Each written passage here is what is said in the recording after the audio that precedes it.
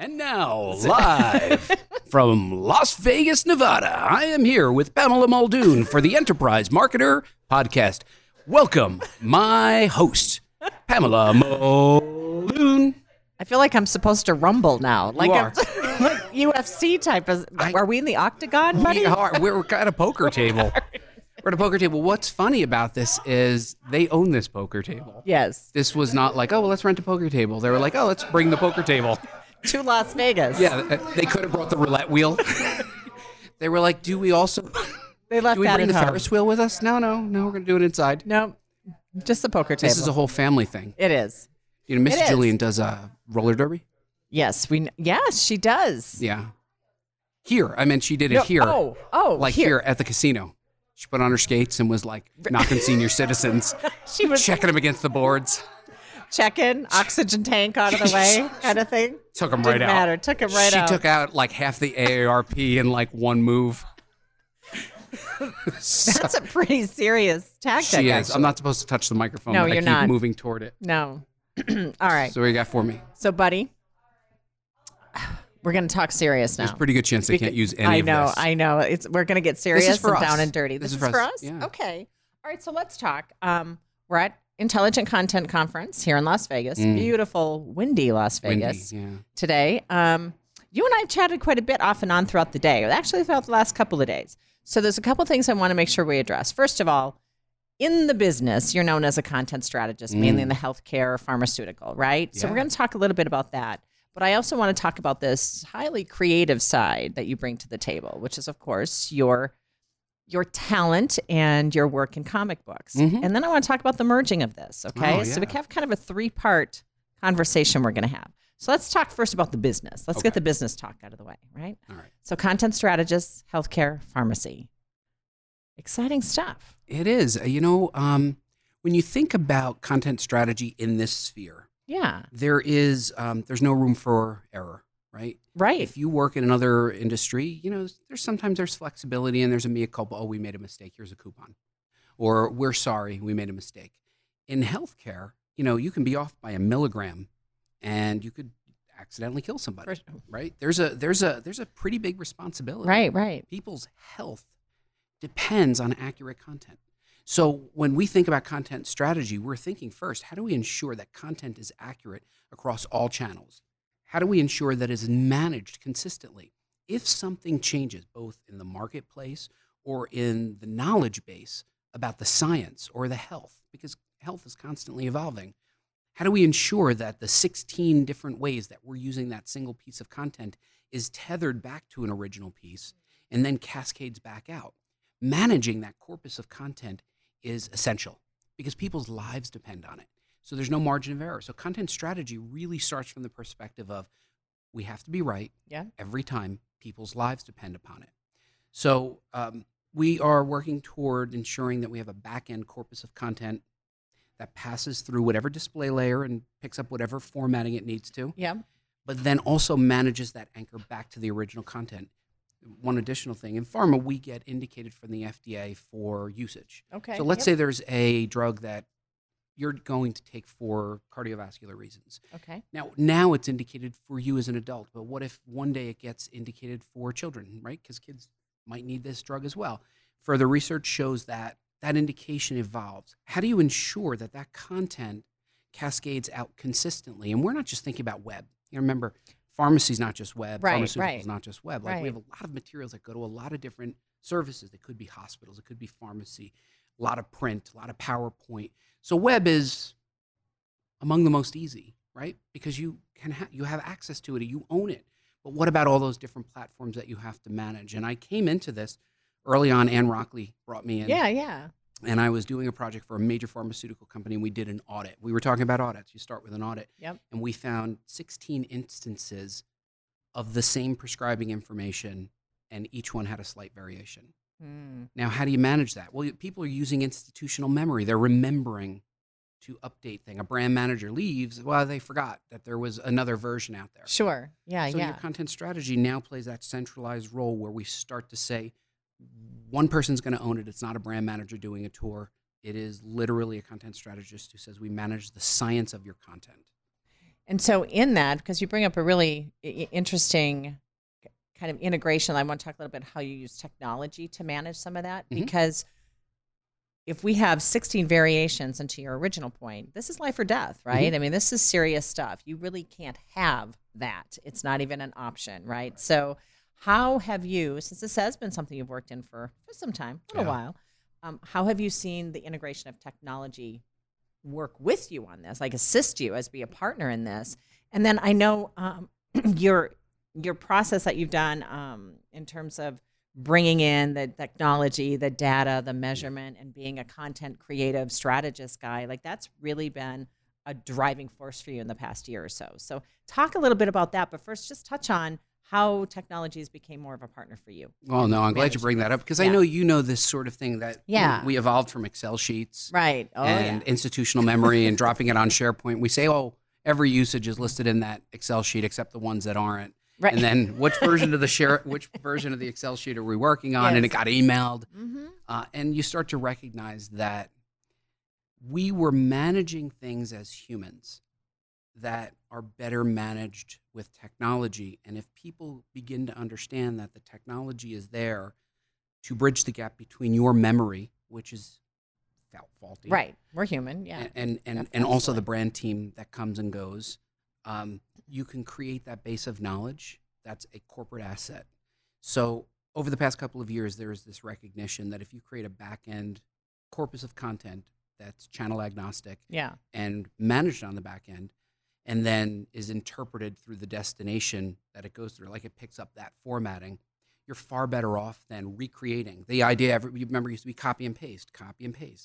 Well, you know what? Even copy and paste fails sometimes. And what happens is some enterprising brand manager or salesperson goes, well, I'll make a quick change here. Suddenly now you have an instance that's changed. And now we're starting to say, work is a benevolent dictatorship.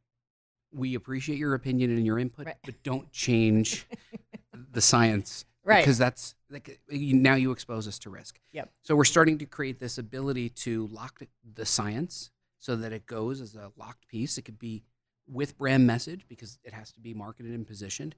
But ultimately, that back-end content is now being managed with technology, and the recognition, particularly in pharma, that we are closing that risk and providing better, more consistent service to our healthcare professionals who are depending on us to be accurate. Right, right. It is a long process, but of all the industries that I see out there, I see pharma as one of the industries that benefits most. Yeah. Because our risk is very, very high, and our benefit is also equally as high, that you don't have to keep recreating the same assets over and over again. As you know, creating content, de novo content, is expensive. Right. But repurposing it and finding new ways to say it to an audience that may not have seen it the first couple of times is more efficient, right? You know, the majority of ad campaigns get changed not because people are tired of it, because the brand team's sick of it. They're like, oh, we got to change this. We're sick of it. We get sick of our ads. We get sick of our own stuff. I know. When I used to be a copywriter, mainly in broadcast medium, that was why things got changed. Or it was the salesperson who's like, we should probably change this now. But there was no science behind it. Right. There was no data behind it. Like, we've heard this ad so many times. Well, if it's working, why are we changing it? So in terms of governance, that's where we're seeing it's a very technical story. But, we also now, content strategy is not just for marketing, right? Content marketing is for marketing purposes. I agree. Content strategy can handle the publishing continuum, could be for human resources, staff training, any number of things. But in the content marketing realm, we're not stewards of your brand message, nor are we here to validate your ideas. We're here to get change among users, right? So marketing has three different changes, right? Marketing is not to deliver message, it's to get somebody to change. There's only three types of change. One, you're not using my product, please use my product. Number two, you're using my product, use my product more. Number three, you're using my product, please recommend it to a friend. There's only three changes. So marketing should be oriented to get that change. But a brand team was like, we worked for 6 months on this brand message, and the brand message is it's green. And if it's green doesn't convert, and it's red is actually what converts, sometimes the brand team won't let that go. Right. They'll just keep trying to make it green. And sometimes you just go, Look, you can still say it was green, but really it was Right. red. Let's be pragmatic. So we are actually advocates for our potential customers, whoever that may be. And I think you'll relate to this. Sometimes you have to take an adversarial role to the brand team because sometimes no is the right answer. Right. We're not here to deliver marketing. We're here to help change behavior. And if they don't understand that there are metrics that help us to understand what works and they're just stuck on delivering their own message, Yeah. they're doomed. Right. So I think content strategy is an evolving role that didn't exist 10 years ago and now is an essential role that will continue to grow. Right. And Yeah. it has it's- to. It has to. And it's exciting to see that, though. It really is. I mean, when I first started in this industry, it was just a term, right? It was something that sounded good, but did anybody actually do it? And now we can fast forward, 5, 6, 7 years later, and companies are starting to look at this as a part of this is, they may not always call it strategist, but they have somebody who's starting to oversee this process in some way. So there's hope that it will continue to get better. You know what scares me? And I will tell you that working in a high science industry, Yeah. I work with pharmacists, and after their name it says comma PharmD or Right. comma PhD or comma MD. There is Yes. no thing that says brand storyteller, and yet it shows up on everybody's LinkedIn Right. profile. And sometimes I just want to go, tell me a story. And they'll be Tell like, me a no, story. don't tell me your brand message. Yep. Give me something that motivates me to take action. Yeah. Brand storyteller, even content strategy, there's no bar. Right. And we're in a terrible situation. It's too fluid right Right. now. Yeah. Everybody walks in and they're like, yeah, I'm a content strategist. I'm a strategist. I am a content strategist. I'm recently graduated and I'm a content strategist. And I think like, wow, strategy comes with time and experience and battle wounds. Yeah. And it's okay to not call yourself a content strategist if you're not. Yeah. And it's really okay to not call yourself a storyteller if you're not. And I think that storytelling is one of those words that people are trying to get their hands around, brand Yes. storytelling. I agree with you. And it makes me nuts because I'm like, Well, what does it mean? Yeah. what does that mean? hashtag brand storyteller. And I go, Elaborate. Yeah. go on LinkedIn, do a quick search, and you're going to come up and you're going to go, okay, Yeah. so why are you a brand storyteller? What does that mean? How do you validate that? It doesn't say comma MD, Right. which is hard to get. Yes. It's so easy to just call yourself brand storyteller, and it makes me nuts. And I think it makes me nuts because I feel like what it's creating is this false positive that's going to ruin it for all of us. So some company's going to hire somebody and they go, well, person is a brand storyteller and content strategist, and that person has no idea what they're doing. They've read a couple blog articles. Yes. They followed a Twitter feed. They come in, they stumble around. That company's like, that didn't work. Right. And then they throw the idea away and they don't pursue it again. What's the most devastating phrase in corporate America? We tried that already. Yeah. We tried that already. I mean, what does that even mean? What do you mean you tried that already? Yep. Well, try it again. Right. Try 2 times. With an actual strategist. Right. Well, it's sort of like in corporate when sometimes I'll say to somebody, I'm looking at you right now. When you're there and you're saying, like, somebody will say to you like, well, last year you said we needed to do this, and I'm like, well, last year that was right. Right. But this year I didn't count on Snapchat. Right. Right. Nobody counted on Uber self-destructing. Right. Right. I mean, it's The changes just happen so fast that, yeah, you will sometimes counteract what you said in previous situations because the situation has truly changed. well, Yeah. and last year that was true. Yeah. This very year, much. if you want to stay ahead of the Yeah. curve, you do, right? You got to just keep going with it. I'm making you pay attention. You have to stay with me on this. I know you've been at it for 2 full days. You're exhausted. I know. She's not giving you any. This is the greatest family in the world. These guys are awesome. And so before I want to go back to storytelling because this is an area that I think you do resonate with quite well, especially in the visual spectrum. And we actually chatted a little bit today on your comic book background and how, I mean, it says here free time. And I kind of chuckle because I get the impression that the background that you have from a visual storyteller is more than free time. You make that time. You make that time. You make that I time. think that's a great way to put it. So talk a little bit about that part and how you incorporate it into something as regulatory as healthcare. Oh, I'm really glad you asked me. Thank you. Because somewhere in college, I was not a comic book writer. Somewhere in college, somebody mentioned comics, and there was a local comic book shop, and they had like comic books for $0.25. And Yeah. like I had no money. I was a college student, but like I could scrounge together some money, and I fell in love with comics. And when I graduated, I wanted to work in comics. I graduated a journalism major, started writing about the topic. So I was writing about the topic, deconstructing it as a journalist. I wasn't thinking about the characters as much as the people who were doing it. I was constantly thinking about the process. And I was like, let me see your scripts. How does that work?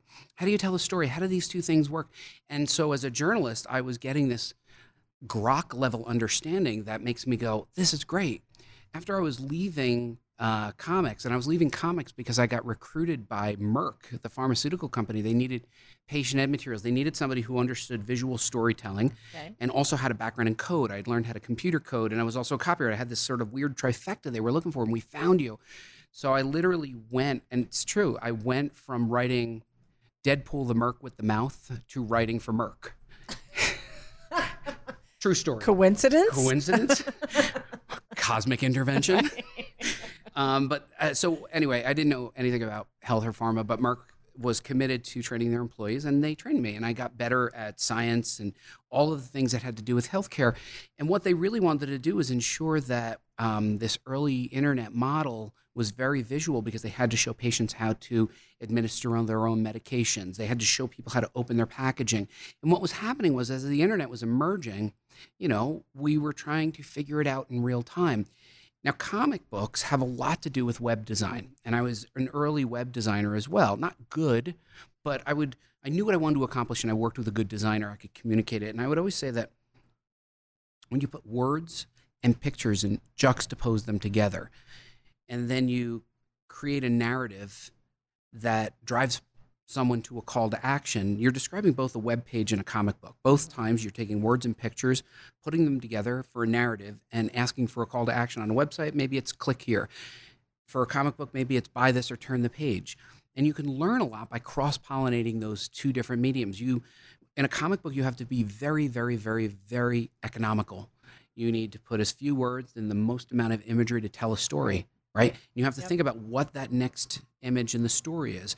You need to do the same thing in the web. More importantly, now even more in the mobile web, you need a real economy of visual language. So understanding the visual language and the grammar of that visual language, they complement each other. Sure. Yeah. So even now, when we think about what I'm doing with pharma websites for my clients, when I was in the agency, and then what we're doing corporately, people forget that everything from the user interface to the fonts, to the distance between the words and the pictures and the figure caption and the proximity of the words and how you're bolding H1s and H2s, that's all visual language. And some of it's unique to the web, some of it's unique to PowerPoint, some of it's unique to comic books.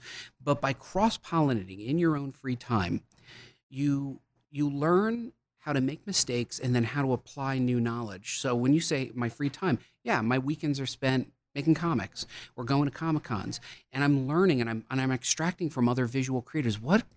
How did you do that? Right. And sometimes they'll talk about how to use negative space to control the eye. Sure. Right. We all read left to right. We all read in a Z pattern. And if some comic artists will say, well, you read in a Z pattern or a circular pattern, and you go, well, okay, how do we do that in patient education materials or physician education materials? What can we use? What's the density of content? Right.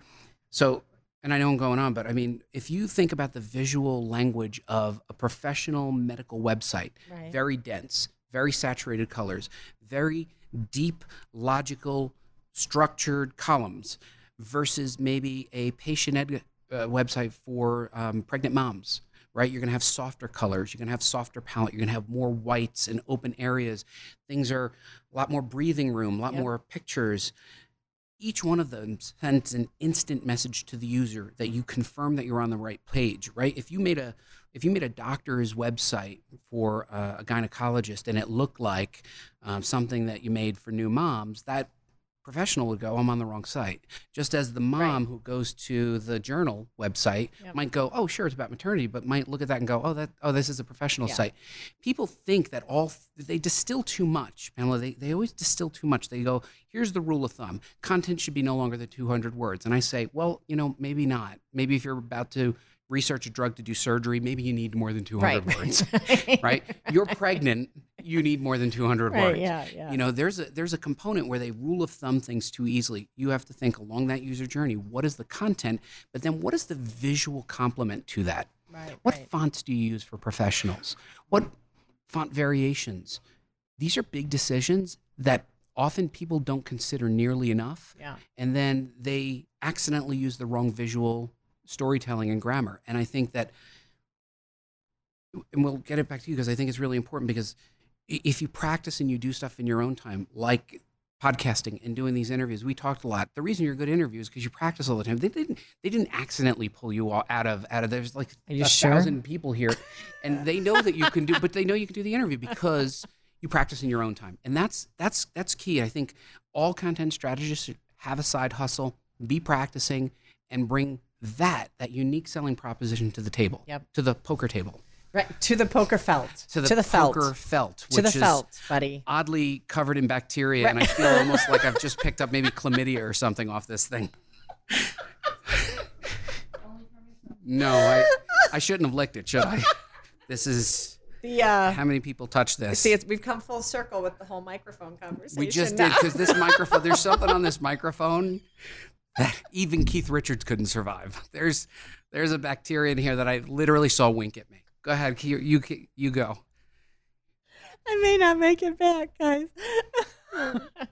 I have no idea where I was going to go after that, but I think it was going to be something profound. So, buddy, thank you so much. No, for being thank you. No, You have been. I've truly enjoyed today me. because we have this off and on conversation going on today, buddy. It's like we're like twinsies. I'm getting my nails done just like you, And we're gonna be. I can't wait. It's good. It's a good look for me. We should go together. Yeah, we're gonna go, and we're gonna do it in the RV. Do you guys do mani-pedis in the RV? They do. You've been holding back on me, man. I'm ready. I'm Awesome. ready. That's awesome. I'm getting a new hair color. Right? Can you do me? Yep. You do me? I'm ready to check senior citizens. Yeah, I was going to say, wait a minute. Check Here senior we go citizens. Again. We're coming full circle with the conversation. So let's just say, just for argument's sake, this is an essential, because they won't say this is an essential service. I think having long form discussions amongst peers is essential, because I think that without this, we cannot possibly progress the knowledge base and intelligence that comes from this tribal get together, right? You can do it remotely on a blog, and you can listen to a podcast, but the fact that enterprise marketing brings this together and allows us this forum, I think is essential. You guys are awesome. I know you worked like animals this whole weekend. It's a thankless thing, but you guys provide an amazingly valuable service that will help our industry get to the next level. We don't know what it is yet, but you guys are part of that, and I think, thank you. We really appreciate that. Don't you agree? That's fantastic. Yeah. Buddy. Pamela. Thank you. No, Pamela. These guys are great, huh? It's getting emotional in here. The sacrifices they've made. Absolutely. Yeah. And the RV hours that they put in. Yeah. And when the person that they stole it from finds it, like when Walter White catches up with them, they're going to be like, serious. You know, they were in Albuquerque, New Mexico for a long time. Seriously, we are.